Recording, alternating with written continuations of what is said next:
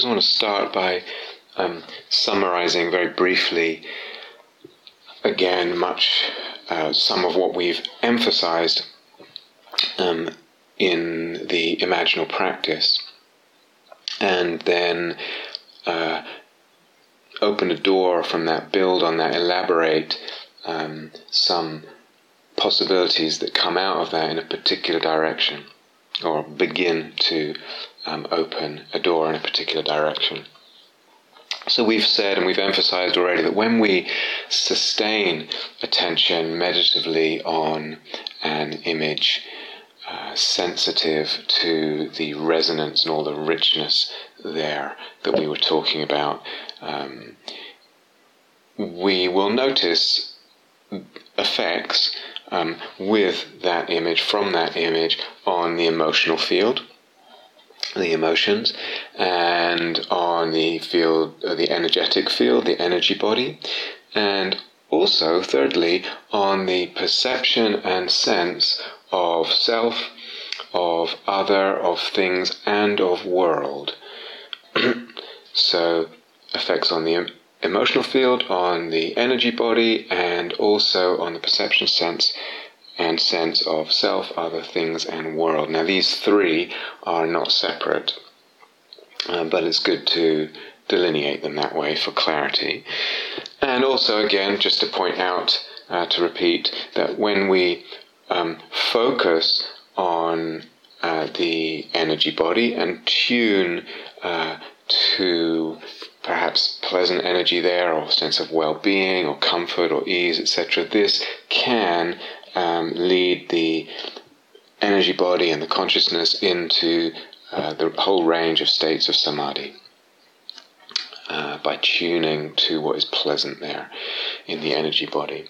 And if in the emotions, in the field of emotions, there's a pleasant emotion, for instance, happiness or peace or joy, or focusing on that pleasant emotion can also lead into deeper samadhi, and the whole being kind of coalesces, harmonizes in that state of samadhi, an emotional, energetic state. If what's happening emotionally and energetically is unpleasant and difficult, then focusing on either it may lead to, if we bring the right qualities into that focusing, into that attention, it may calm the emotions and calm the energy body. So we've said all that. And we also said that this third aspect of the effects that we notice, the sense of the self, the perception of the self, of other things in the world, we may, within that, it may include an awareness of the resonances, within the resonances, a mirroring or echoing of the image and the imaginal figure in one's personal life, and all kinds of examples given, wrathful deity or warrior or wanderer or whatever it is, and not to be taken literally usually, but there's this echoing in the personal life. So we talked about daemons or daimons, however you say that, and there is a sense of this echoing, this mirroring, the recognition of that and the feeling of that, bringing as part of what brings soulfulness in to the sense of my life and my journey and the events in my life. It adds soulfulness, or I recognize, I come to resonate more fully with the soulfulness that's there. I nourish the soulfulness. And the sense of archetypal necessity and destiny, if you like, or telos, they're all part of that in terms of one's personal life. But with this third field of effects of the resonances of the image, this perception, sense of self, other things, world, with regard to that, we may also notice that there's a sense of holiness, we could say, sacredness or divinity even in the image. Again, what do we actually mean by those words, sacred, holy, divine, etc.? Maybe we'll come back to that, if that's not too cheeky, to throw these words out and let them resonate without defining them too much for now. but maybe that's part of what we sense and part of the perception in the image. And this sense itself of holiness or divinity in the image is something we can tune into and, in a way, let's say, use in different ways. Now, this is a huge subject, massive. So I'm just going to highlight a few of the possibilities, a few of the directions here. Because one possibility is to allow that sense of holiness or divinity in the image, let it spread to the surroundings, and in that way to allow what I call cosmopoesis. It's a word I thought of, but I don't like the sound of it, and I can't think of another word. What I mean by that is... or to explain what that word might point to, cosmopoesis. Cosmo for cosmos. Cosmos is a word like world or universe, but has more the implication of the order, or if you like, the structure of the universe. So we talk about cosmology in the West. What is the nature and origin of the universe, etc. The poesis part. Poesis is a word that means really the artistic creation, if you like making poetry, poem writing, if you like. Cosmos as poem that we write as meditators, the meditator as artist, if you like, creating a sense, a palpable vision and experience of a cosmos, and but actually, like an artist, being able to create different cosmoses, if you like, and that creative aspect of meditation, that malleability of perception that actually can, with enough understanding, enough skill, help us to, if you like, enter into or inhabit different cosmoses. So it's like art, as I've explained at other times.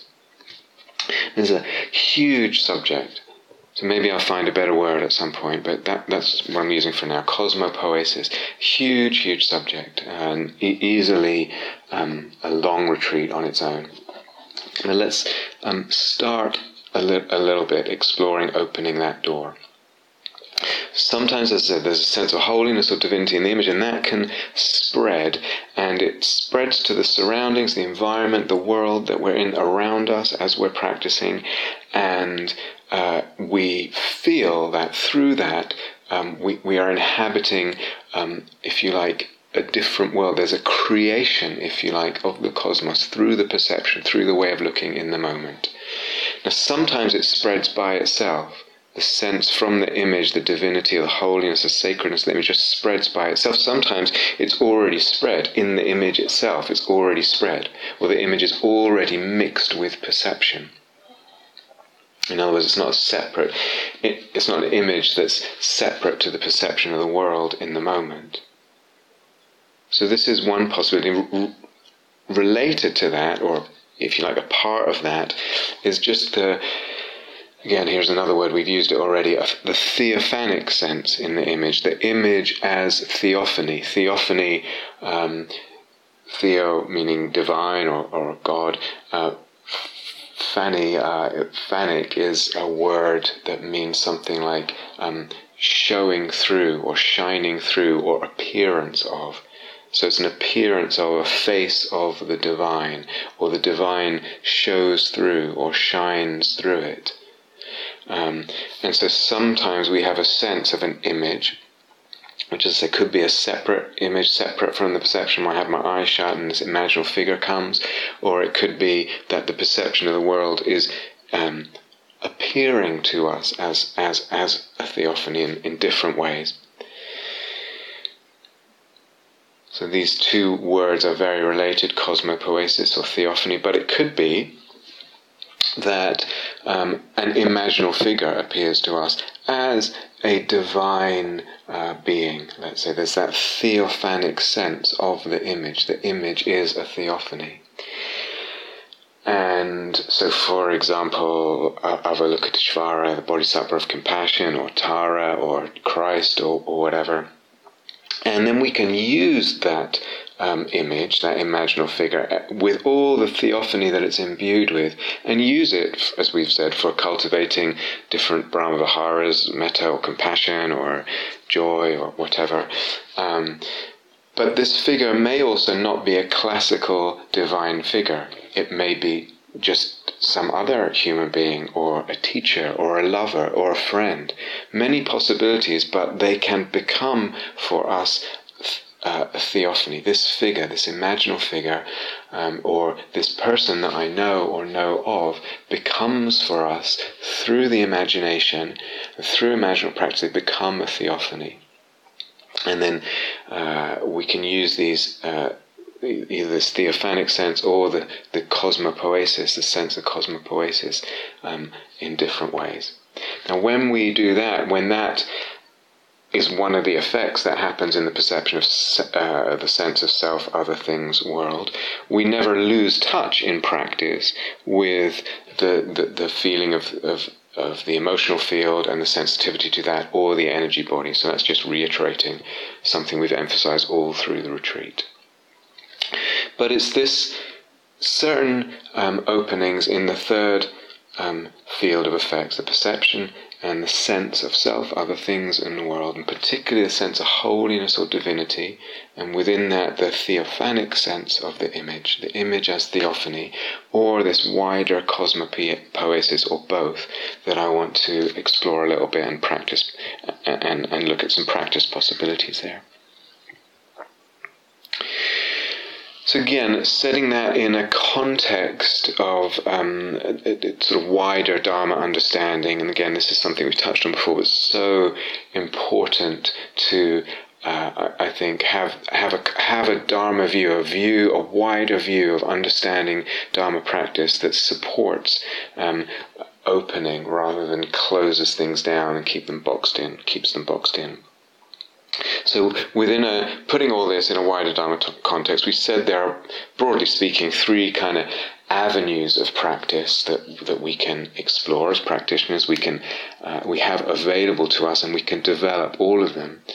And the first might be what often gets called bare attention, or simple mindfulness, the sort of presence or mindfulness of presence to what is real. There's usually an assumption that what we're present to then is real.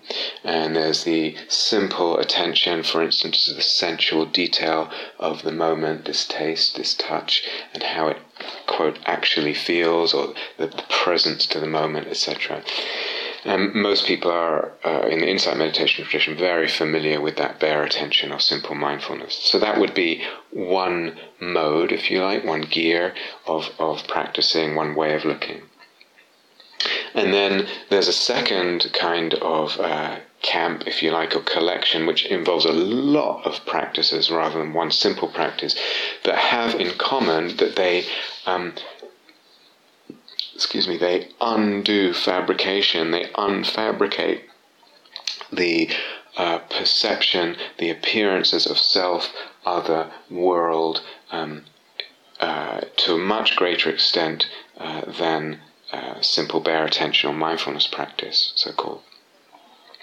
So all the range of emptiness practices and samadhi practices and metta when it goes deeply, all these practices and all those avenues fabricate less perception. They fabricate less experience and appearance of self, other things, dukkha, etc.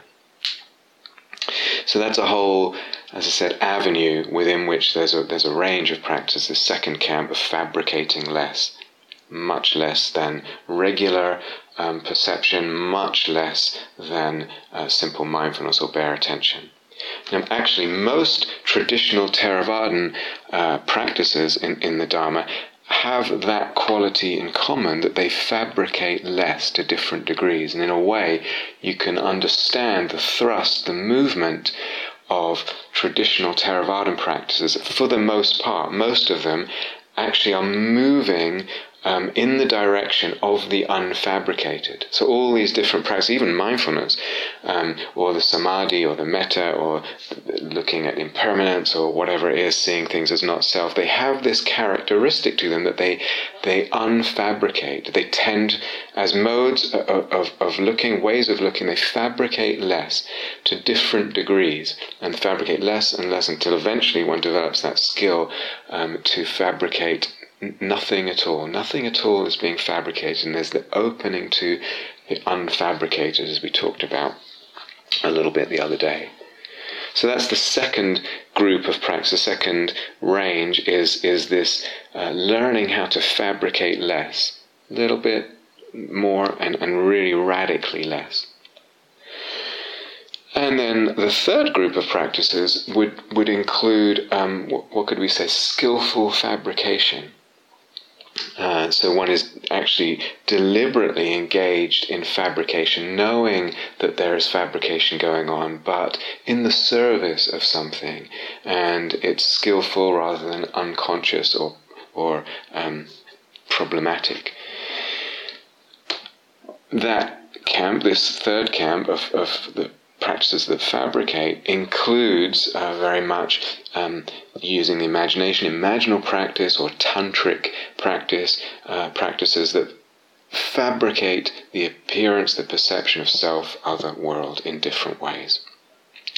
So there's first is bare attention or simple mindfulness. The second is practices that actually fabricate much less and tend towards a dissolution, a disappearing of appearances, a non-fabrication of appearances. They tend towards emptying out of self and of appearance.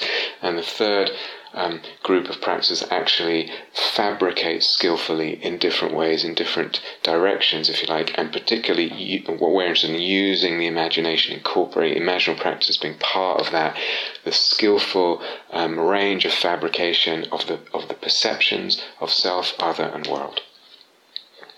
Now, of those three camps, if you like, or directions,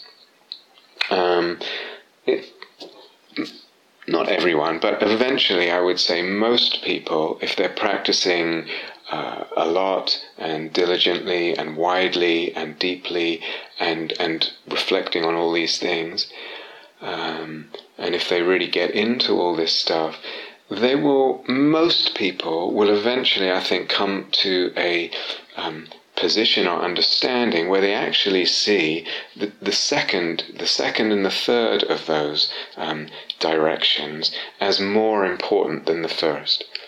So more important than this kind of elevation of the idea of presence or simple mindfulness or bare attention and the whole technology, if you like, of stress reduction that's involved in that, important as it is and valuable and necessary as it is as an aspect, a platform as part of our path, a stepping stone, most people will come to regard the movement, the whole direction and movement of learning to fabricate much less and opening to that dissolution and that emptying, that non-fabricating, the unfabricated, and also the skillful fabricating, the beautiful fabricating, using the imagination, tantric practices and all that kind of thing, of the perception of self, other, world.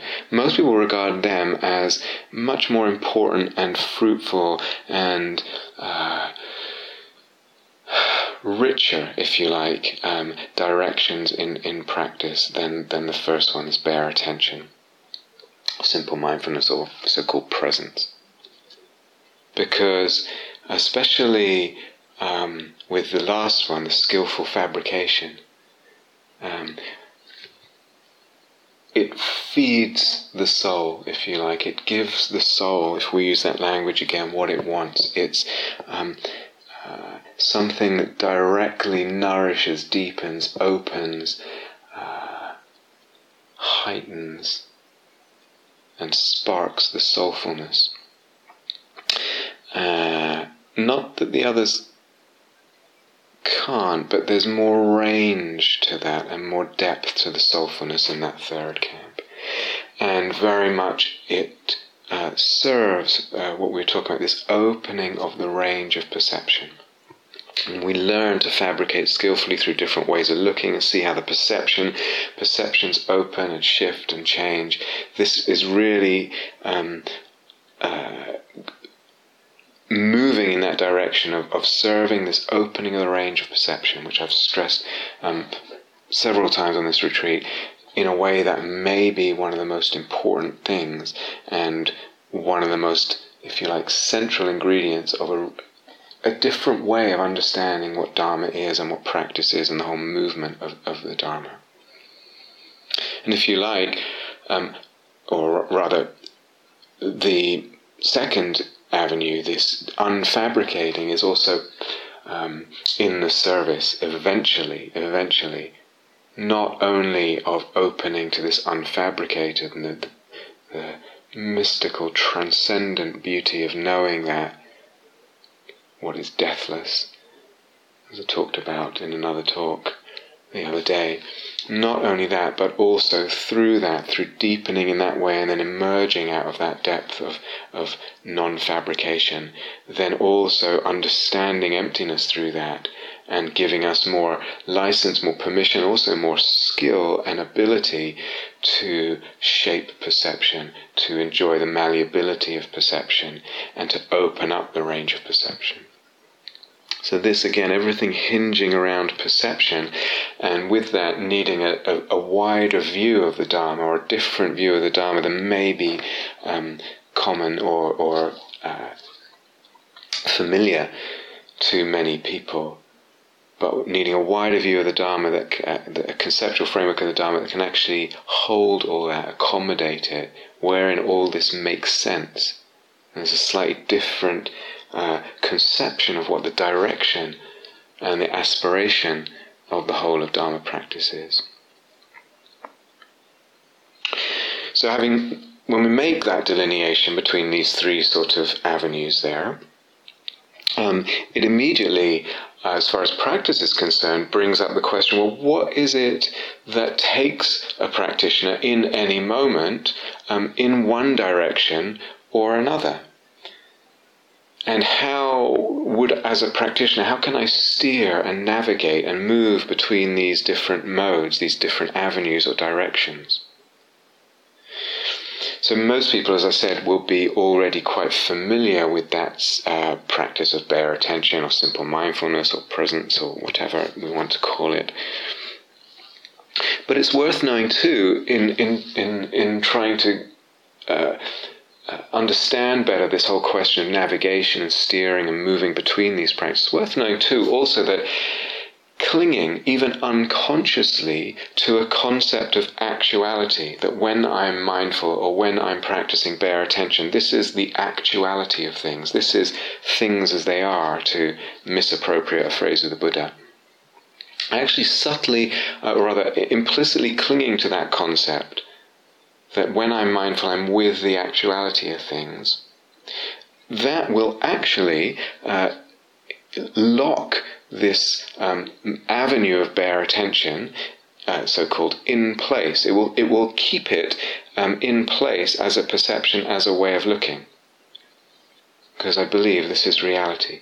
And in a way, just that subtle belief unconsciously in the conceptual framework as I'm practicing bare attention, it doesn't even need to be a conscious thought, it locks the perception in place and the way of looking in place, and then the appearance in place. So it actually cannot evolve too much or change or develop too much.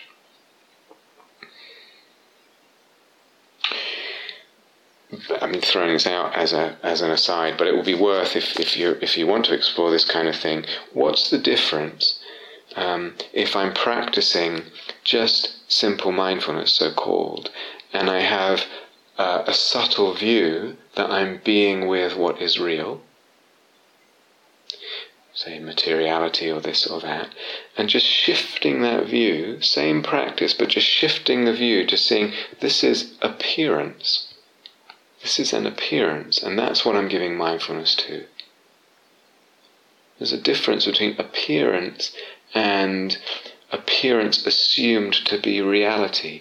or physical reality or materiality. These are subtle views woven into the mindfulness, subtle conceptual views, usually unconscious, woven into the mindfulness. We can make them conscious and then play with practicing with this subtle view and with this subtle view and see what happens, how they change the experience, because it will.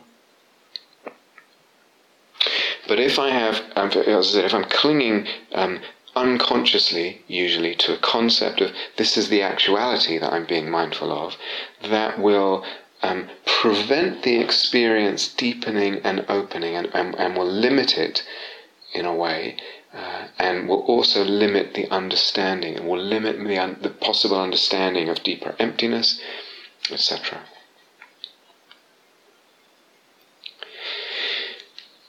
But most people are familiar already with that simple mode of bare attention or mindfulness, whatever we call it. The second avenue or group of practices, the ones that tend to fabricate much less, and with that whole range of less and less fabrication, emptiness practices, samadhi practices, metta practices, those kind of things, compassion practices. It's really just a matter of learning those practices and developing one's skill with them. It's just a matter of finding the right ways to practice and developing them and then sustaining them as ways of looking. So I need to learn this particular emptiness practice, let's say regarding things as anatta, as not self, all phenomena that arise. I slowly, gradually learn, develop the skill to regard them as anatta, as an example, as not self. And then I sustain that way of looking, moment to moment, as a deliberate practice. A lot of skill, a lot of subtlety involved in developing that as a practice, and tremendously powerful and beautiful practice.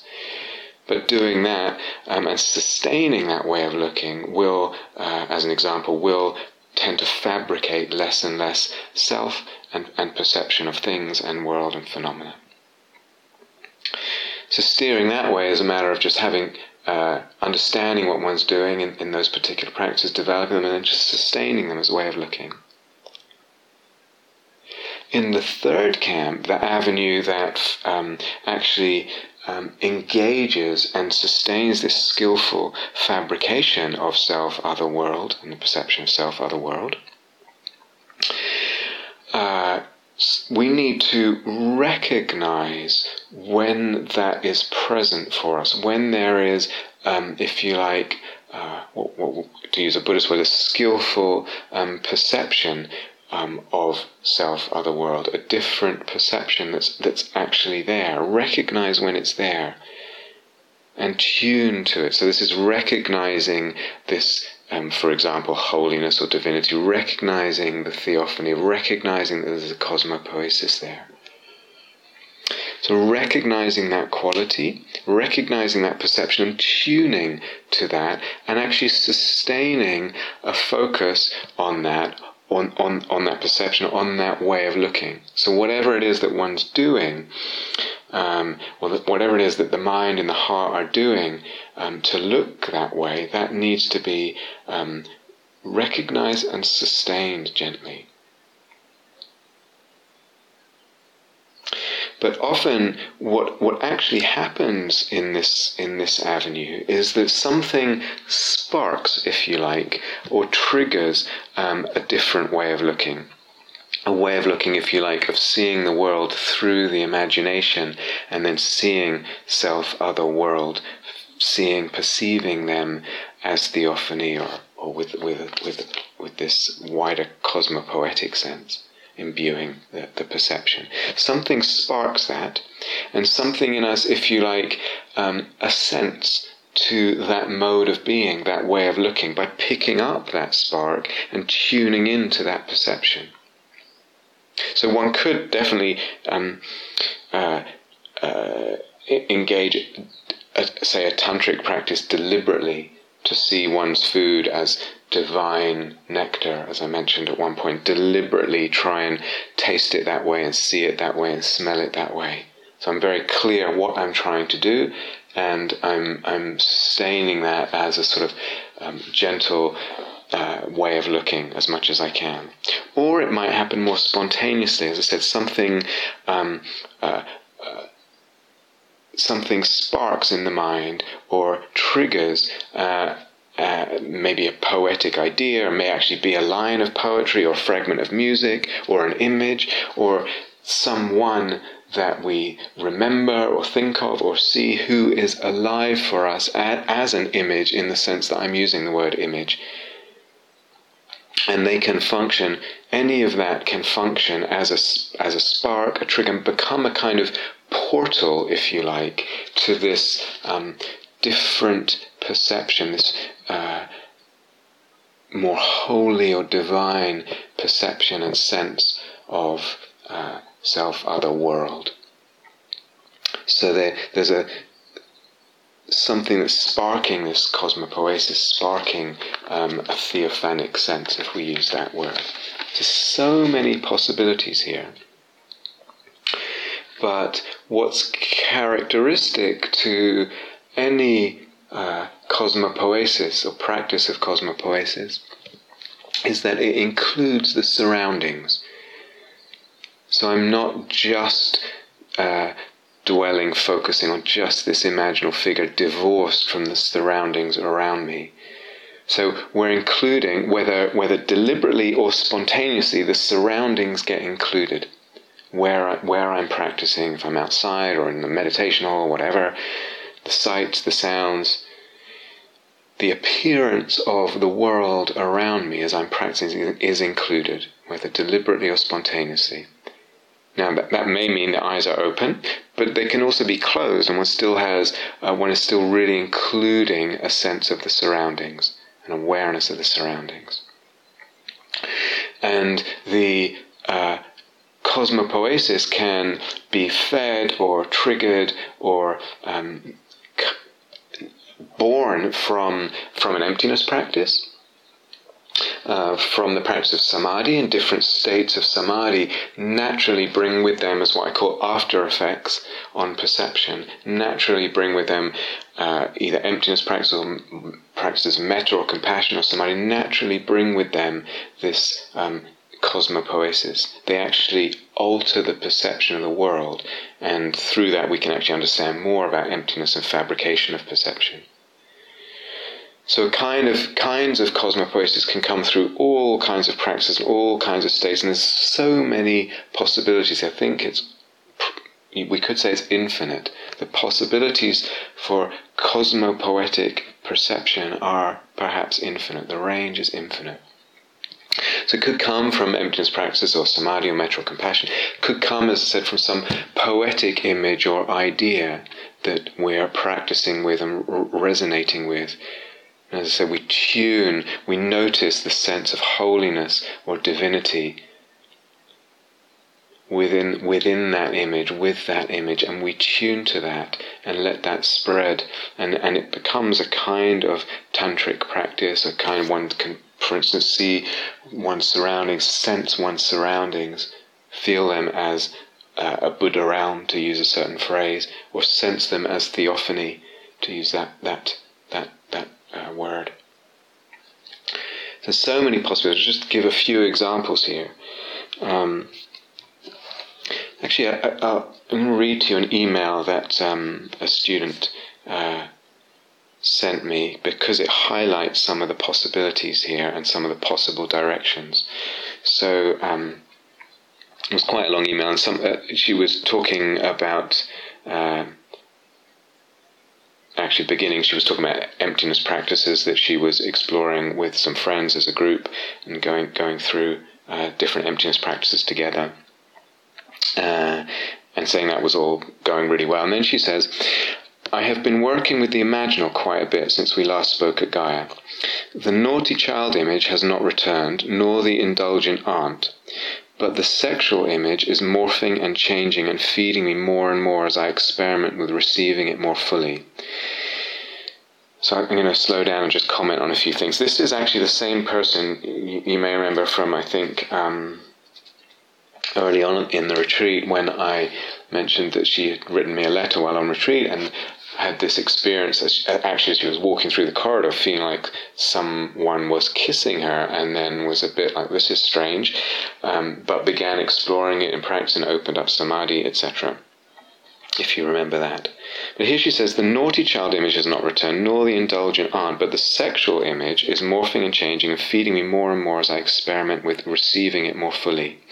So just to say something about that, because sometimes the images that are more have their roots in, or their obvious correlation with our biographical history and our childhood, are really important for us, the naughty child or the indulgent aunt. But it's the other images that seem to have less obvious biographical correlation or roots in our personal history, that actually may last longer and be more fertile, seem to go deeper. It's almost like they come from a different dimension, if we use that language. Then she says, regarding this, the more sexual image that we described before, the eros is less hard now, but still very powerful. I've observed that it seems to come when the samadhi is deepening.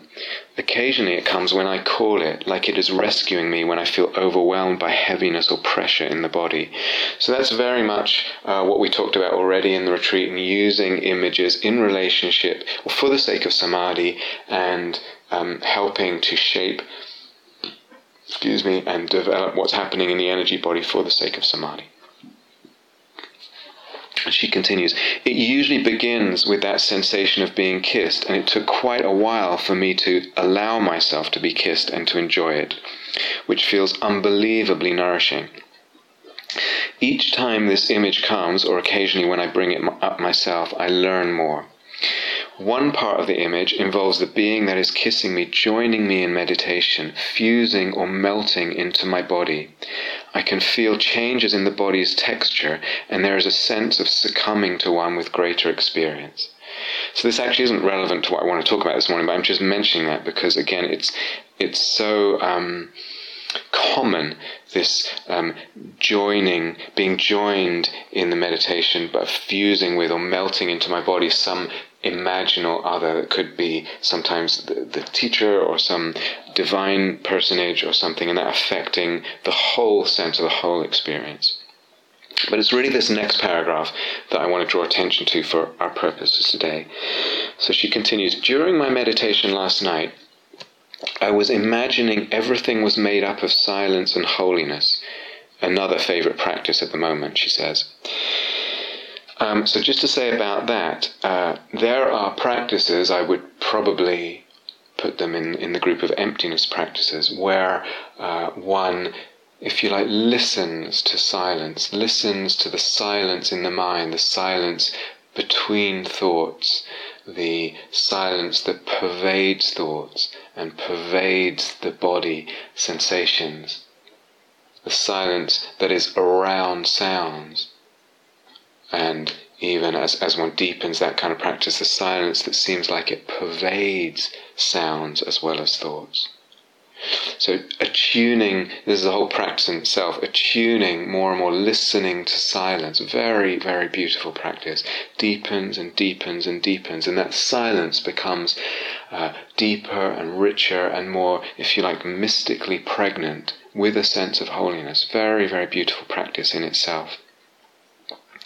And as she puts, I was imagining everything was made up of silence. What will happen if you do that practice of listening to silence and you develop it, one will actually have the perception of everything being made up of silence and holiness.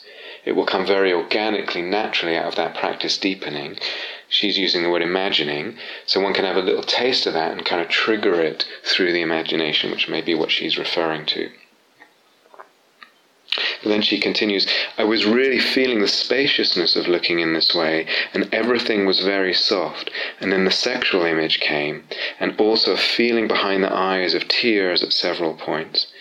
The emotion in the tears was of being moved and of touching something sacred. So there's not tears of sadness or something like that, or grief. It's of being moved. There's a difference, touching something sacred. This fusing of the sexual with the sacred is new. Usually I work with them both, but separately.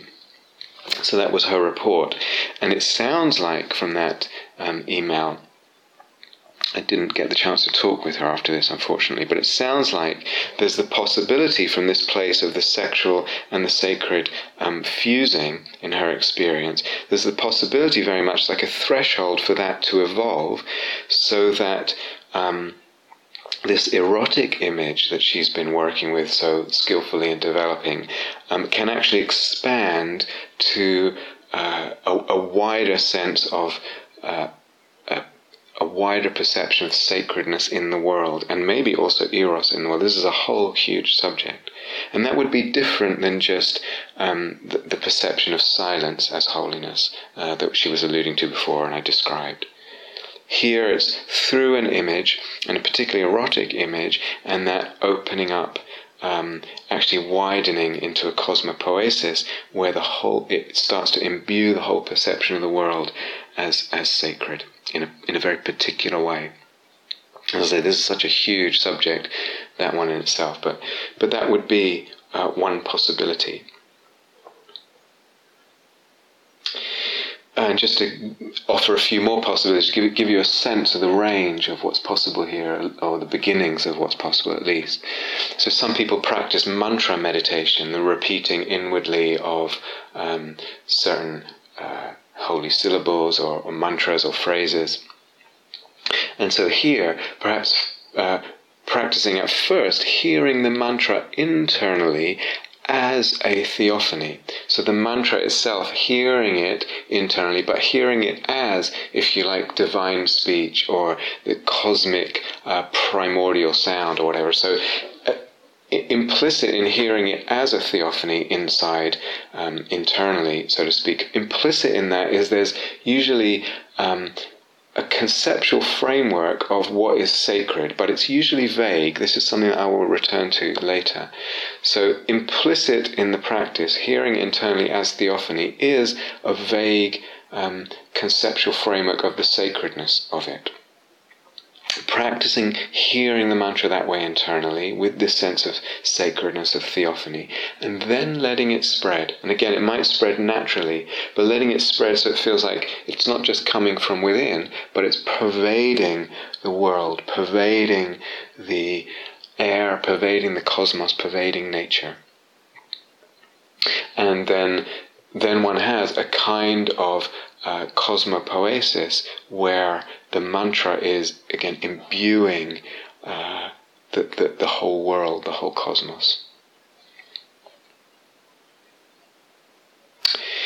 Sometimes, amazingly, we've touched on this before, even something that happens in meditation that is a distraction can end up sort of taking a turn or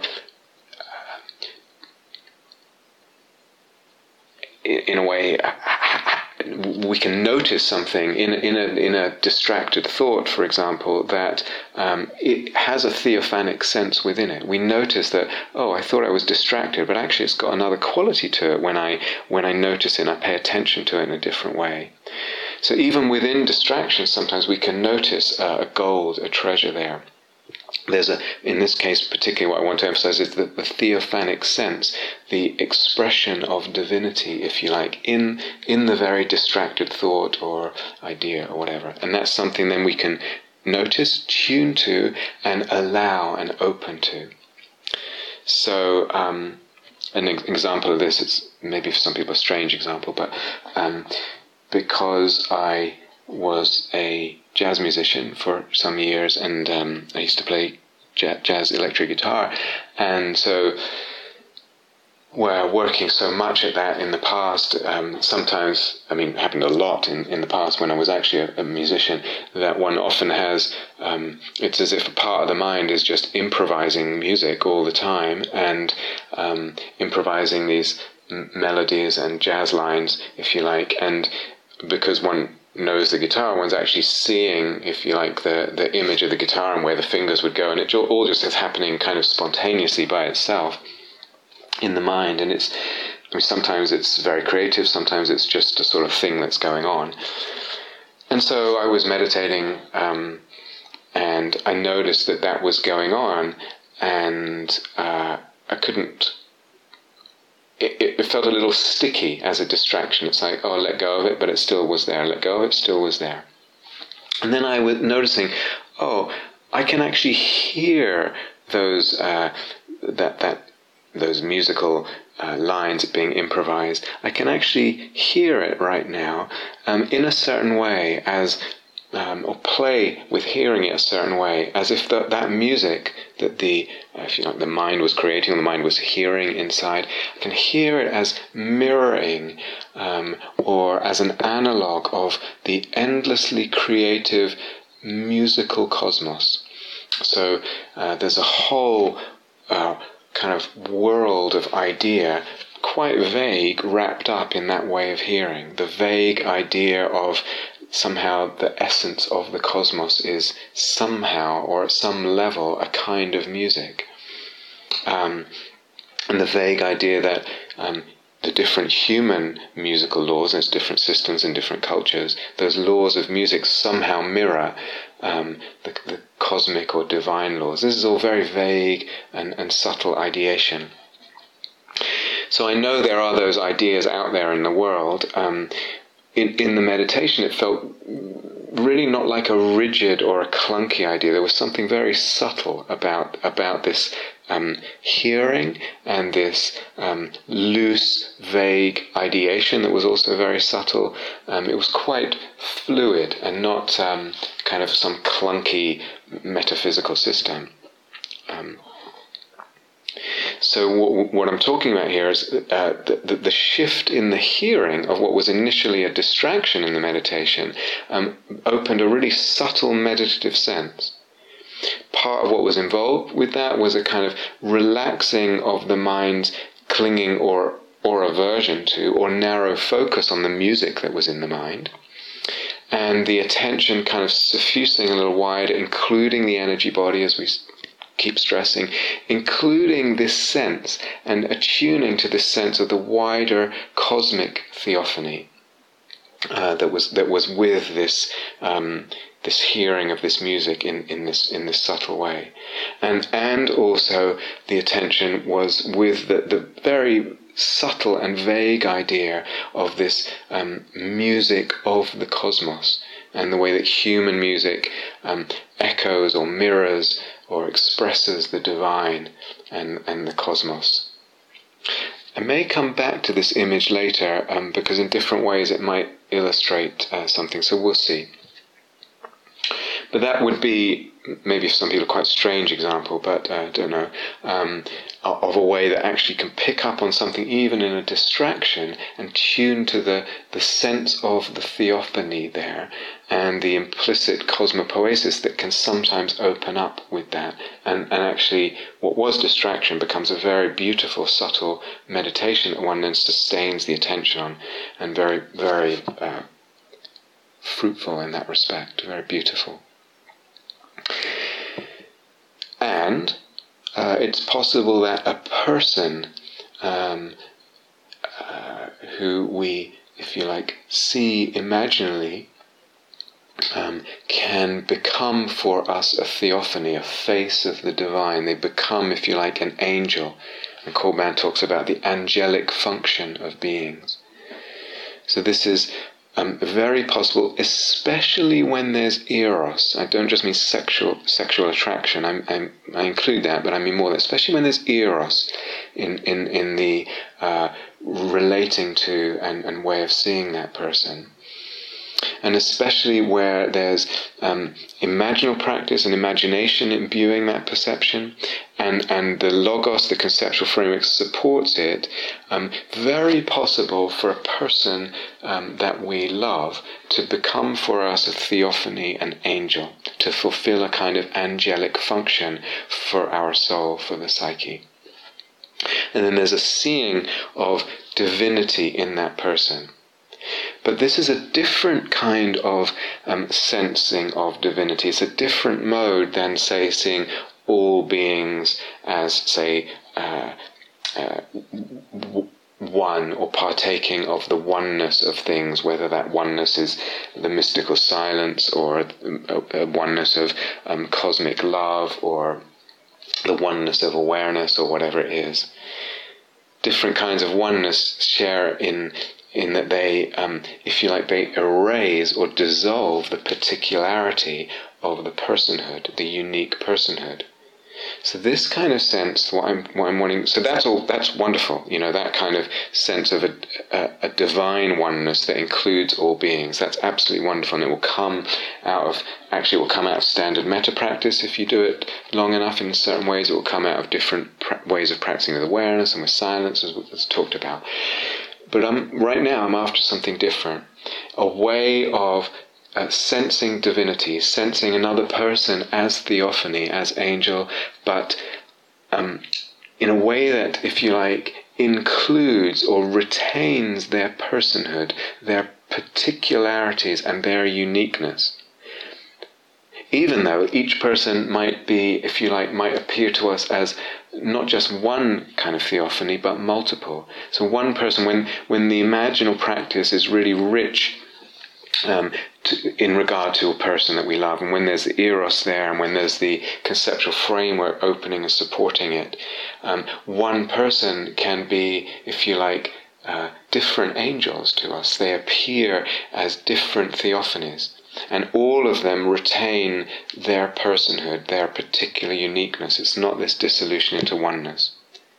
But then that particular theophany can spread to the world as well.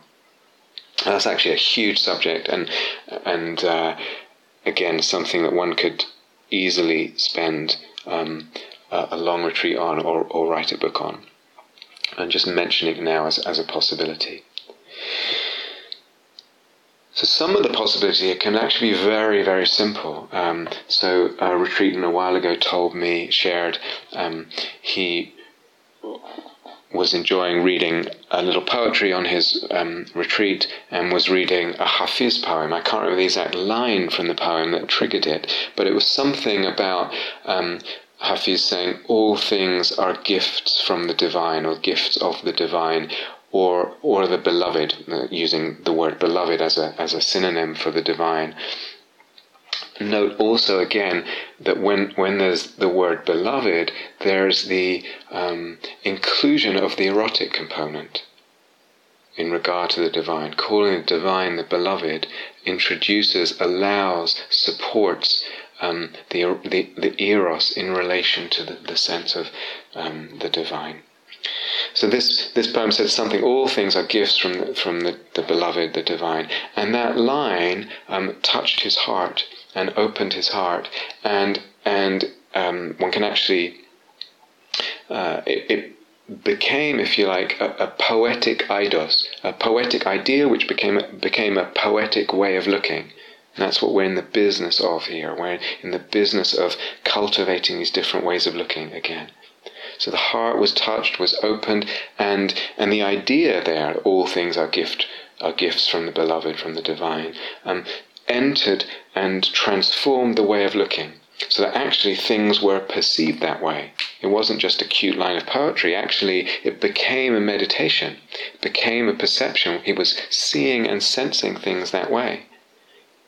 And then we were talking about gently encouraging a sustaining of that way of looking. So the heart connected, and perhaps, just dropping in like a whisper now and then the memory of that line of poetry, and letting it transform the way of looking, and then sustaining that way of looking just very gently, very lightly, without clinging too tightly to it. And doing that, and joy comes in this case. Joy came, rapture came, physical bliss, definitely a sense of beauty and depth in the sense of the things of the world. There was cosmopoesis happening. He was at that point, if you like, experiencing, inhabiting a different cosmos than the regular one that he felt he inhabited. So that would be a very simple way of triggering, if you like, or encouraging this kind of cosmopoetic perception. Or it might be that organically one is practicing meditation, and some kind of poetic idea that has a cosmopoesis implicit in it, just arises spontaneously in one's mind.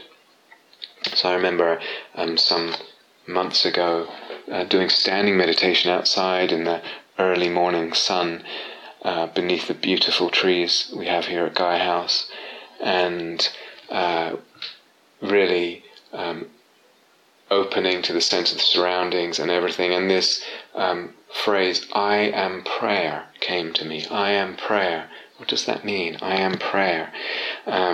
It came out of the sensibility in the moment, and it also fed a sense of self in the moment. I am prayer. So it's a very, what am I? I am prayer. What does that mean? I don't know. It's a poetic idea. I mean, it has all kinds of resonances. I could probably say a lot about it. I don't mean, that phrase definitely didn't mean I am prayer as in supplication, as in asking God for this or that favor and sorting this or that out in my life. Prayer as something much deeper, much wider and mysterious in the range of its meanings. Prayer as praise rather than supplication or asking for wishes to be fulfilled, my wishes to be fulfilled. Even wider than praise.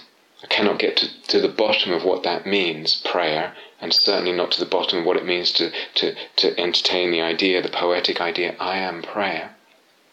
And letting that be there in the consciousness and letting it have its effect, the effects of this poetic idea on the perception, on the way of looking, and the beauty and the depth that opened up, and that opened up a sense actually of the cosmos and the earth, the very earth and the trees and the ground and the sunlight as prayer. Not just I am prayer, but all this is prayer somehow. And what does it mean? I don't know. I don't have to figure out what it means. I have to open to that cosmopoesis.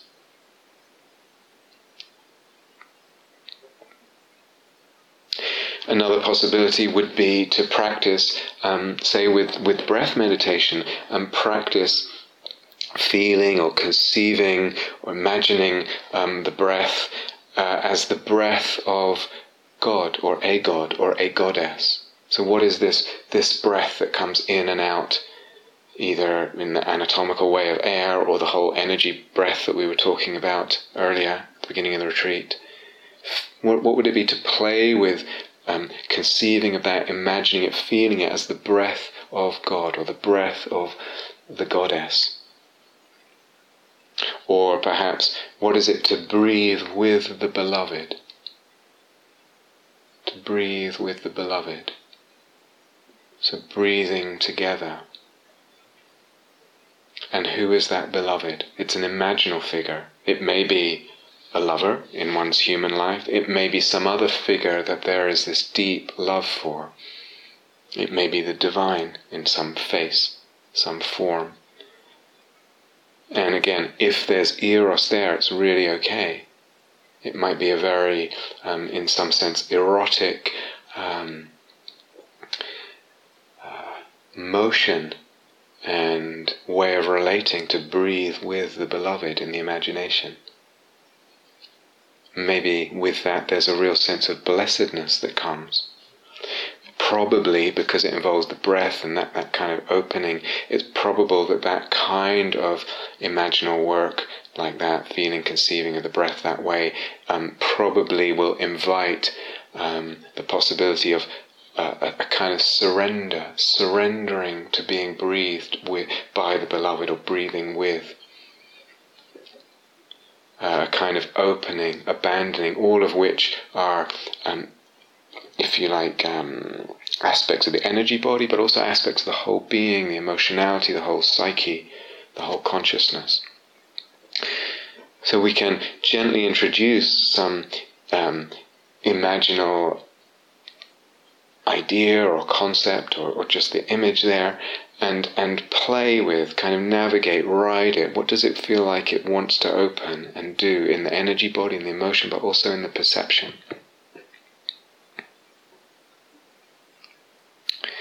Another example, one might hear, for instance, the bird song or the wind or some other element of sound in the natural world or around us. Hear that as mantra. So that is the mantra. And what does mantra mean? Well, it could be divine speech, it could be sacred vocalization, it might have some other meaning. So there's no real formula for any of this, it's very improvised. What kind of way of conceiving, very loosely, usually very vague, or quite vague, way of hearing birdsong and wind gives it or imbues it with that sense of holiness. So we're just gently supporting, inclining the attention and also the way of looking, the way of relating, the way of conceiving, so that it opens up this cosmopoesis or a cosmopoesis. Or what would it be to hear the birdsong, hear the wind as love, as metta, as the compassion of the bodhisattvas. Compassion of the cosmic Buddha, the compassion of the cosmic Christ. Or hear the birdsong, the wind, or whatever it is, as the devas, the angelic beings, praising, singing joy. And these angelic beings, they're imaginal figures. I may not see them. Their being and what they actually are, what they constitute, that may remain quite vague to me, no problem. The specificity that's important there is the shift in perception, the hearing in a certain way. It may not be the actual imaginal figure that gets clear, this angelic being or deva or whatever. You understand? So either spontaneously these things arise, these shifts in perception arise, and then we can cultivate them, or deliberately, but it's possible that the self, ourselves, or the human beings around us, or the animals, or the birds, or the surroundings, the trees, the grass, the land, the light, the nature, actually even with practice, or when it goes very deep, even the plastic artifacts that may be around us, man-made plastic things that may seem to conventional perception very unholy, even those things, this sense of theophany, they can become theophany too, or part of a wider cosmopoesis. But it's possible that all this, self, humans, nature, surroundings, or specific trees, for instance, specific animals or whatever, can be perceived, seen, sensed as, if you like, angelic. And again, keeping that word quite open, not really filling out what it means. Maybe later we'll do that, fill it out a bit more. But maybe just to say now, it means that they are not just one-dimensional material. There's a verticality being introduced into the other dimensions, if you like, into the cosmology.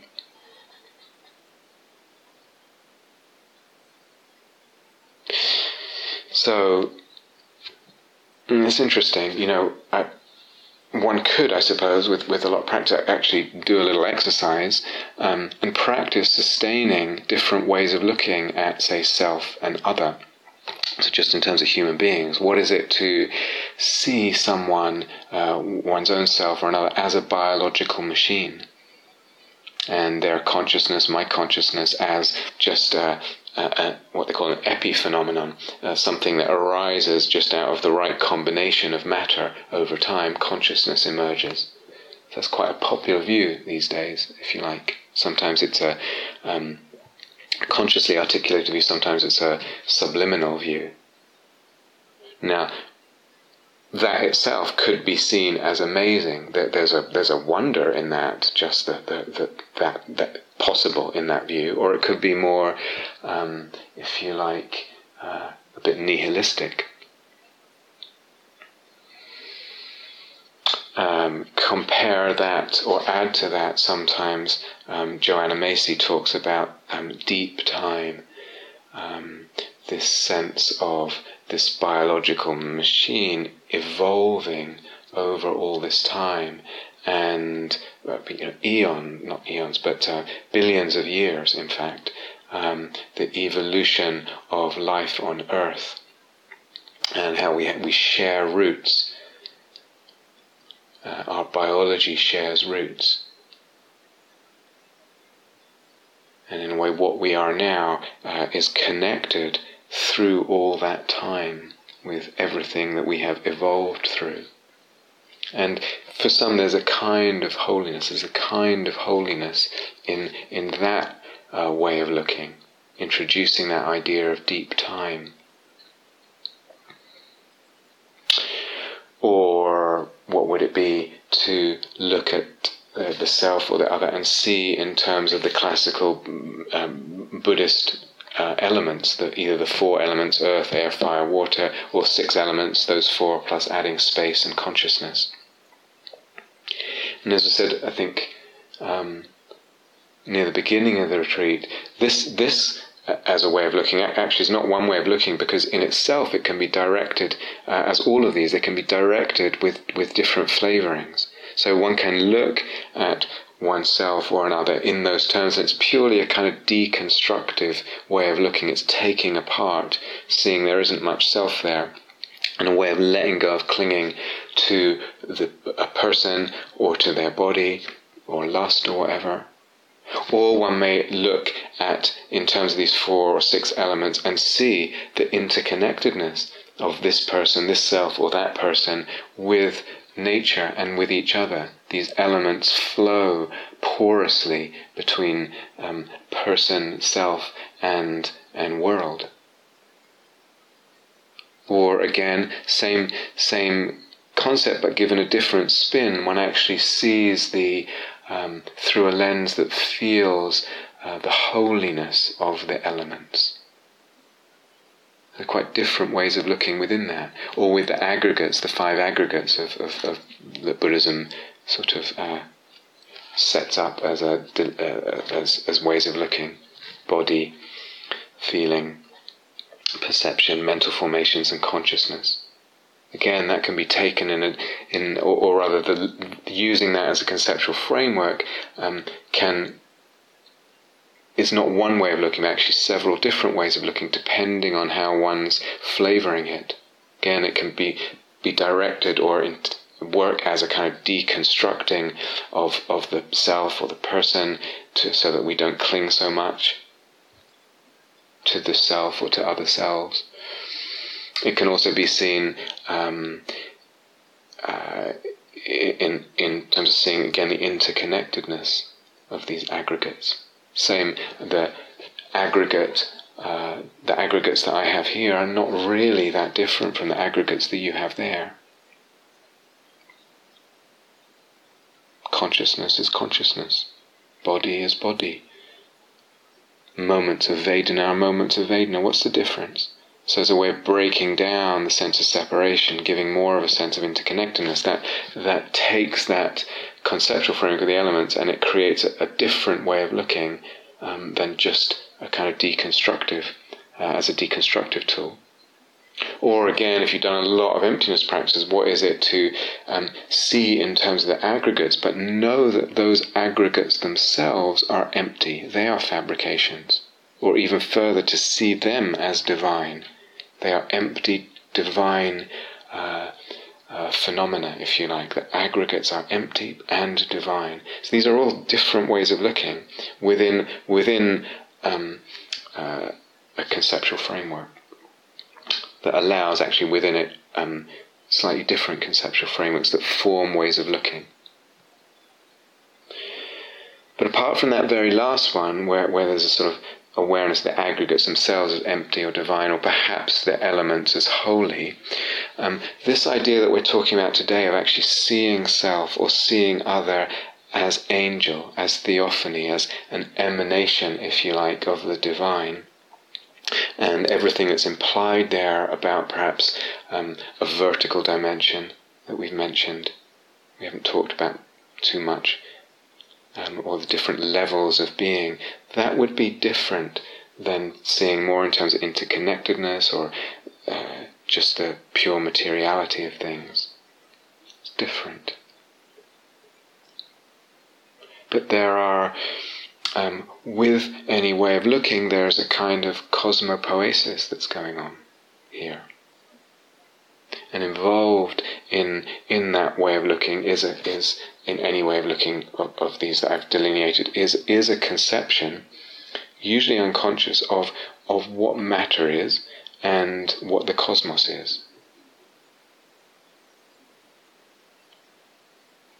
So I don't know if anyone would actually do that as an exercise. You could play with it, and there's no reason why not. But I'm really trying to point out there's different ways of conceiving, and some of them allow more of a sense of holiness and divinity, and that's different than purely interconnectedness.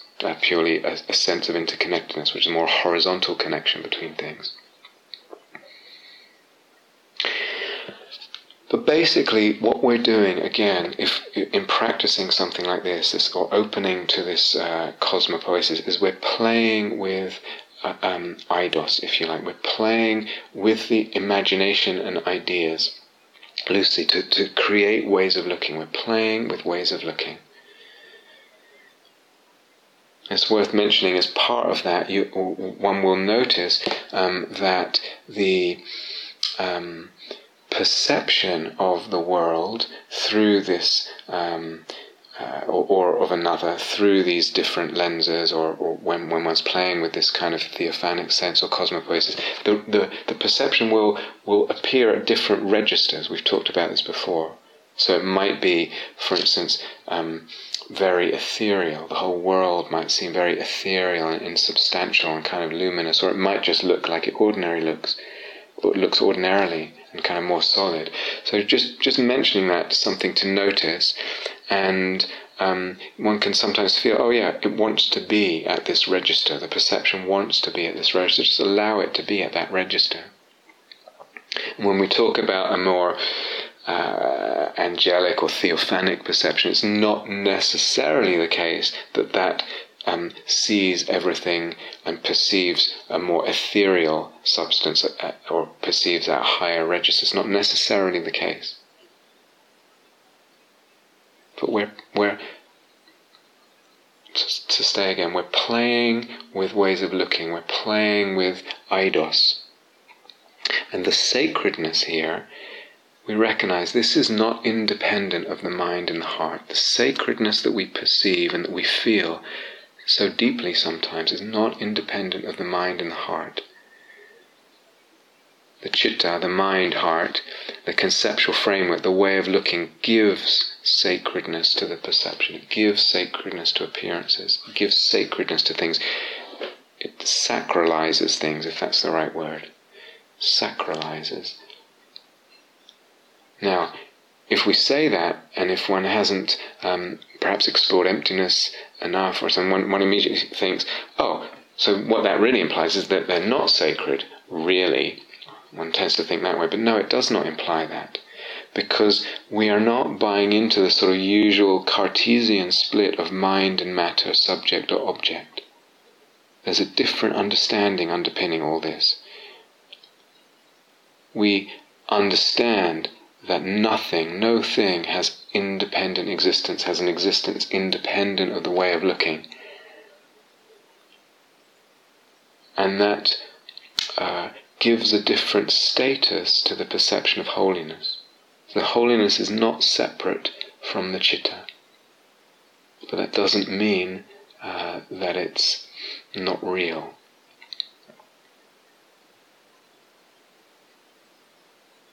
So there's parallels here with, when we're talking about the primordial wisdom awareness, the Buddha nature, and that awareness itself, that primordial wisdom awareness itself being something that's holy and empty, and also not separate from the divinity that it sees, the objects that it sees. So here too, the objects of awareness and the awareness and the sense of sacredness, none are separate. Objects, awareness, sacredness, not separate, and all of them are empty. And it's the understanding of emptiness that's part of what allows the sacredness and the validity of the sacredness.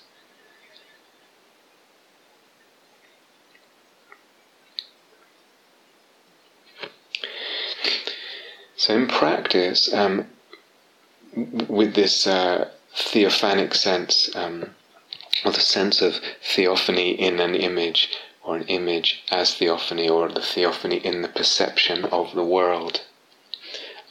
Just to point out a few things regarding practice. A lot of this is actually intuitive, but it's good to spell it out as well in case we get a bit lost and just to be a bit clearer. So, in a way, what it rests on is an openness, at least, to that experience being a possibility for us, and also to an openness to the whole thing conceptually. To some degree of openness and receptivity to these kinds of experiences and these kinds of ideas may be necessary. And then, so that's one. Second is the recognition of that theophanic sense in an image or in the perception of another or of the world. We need to recognize it when it's there. And then that's second. And the third, we need to tune to it. So it's actually something with, this has to do, as I said, with what is the specificity that's important to any image. Remember when we talked about imaginal practice and instructions there. So we're tuning to the theophanic sense because that's something quite specific, has a certain flavor, a certain tone, a certain character or expression. It's a certain kind of theophany. We tune to it. Remember we talked about tuning being one of the aspects of attention. This tuning to the theophanic sense, the theophany.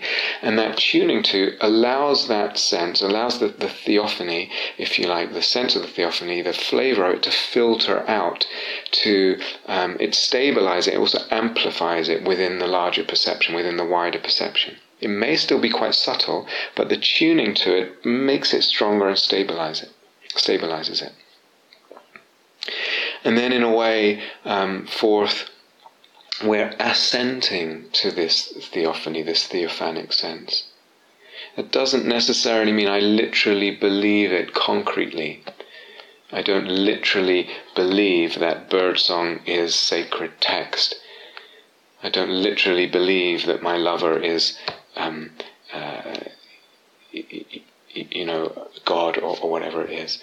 In a very sort of literal sense, in a literal, concrete sense of what God might be. But there's an assenting to something. There's an assenting to the view, the experience, and the idea within it.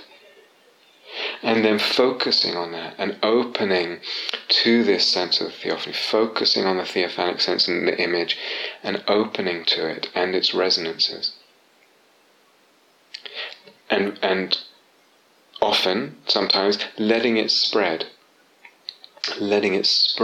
and to become a cosmopoesis, letting it spread to the sense of the world, the perception of one's surroundings and the cosmos.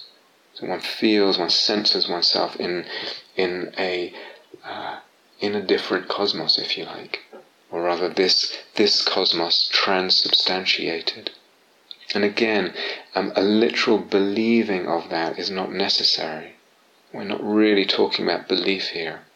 It's difficult for some people to understand that. So an openness to the whole notion and the possibility of experience, a recognizing of the theophany, a tuning to it, and assenting to it, focusing on it, opening to it and its resonances, and then letting it spread. And when there's distraction, if there is distraction, which there usually will be, we can perhaps lightly remember the original image, and again open to the theophany there, and just do the same thing, do the same steps, if you like. Maybe the original image disappears, and there's just the wider sense of theophany, the wider sense of cosmopoesis, if it's coming originally from a sort of separate image.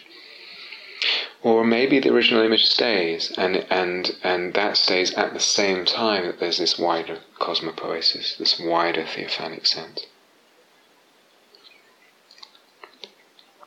Let's stop here for now. So I'm just really wanting to give examples of and point in in the direction of what we're talking about here, and give an idea of some of the possibilities. There's actually so many. Give an idea of some of the possibilities, and we'll talk more about this whole area and direction later. Okay. Thank you for listening.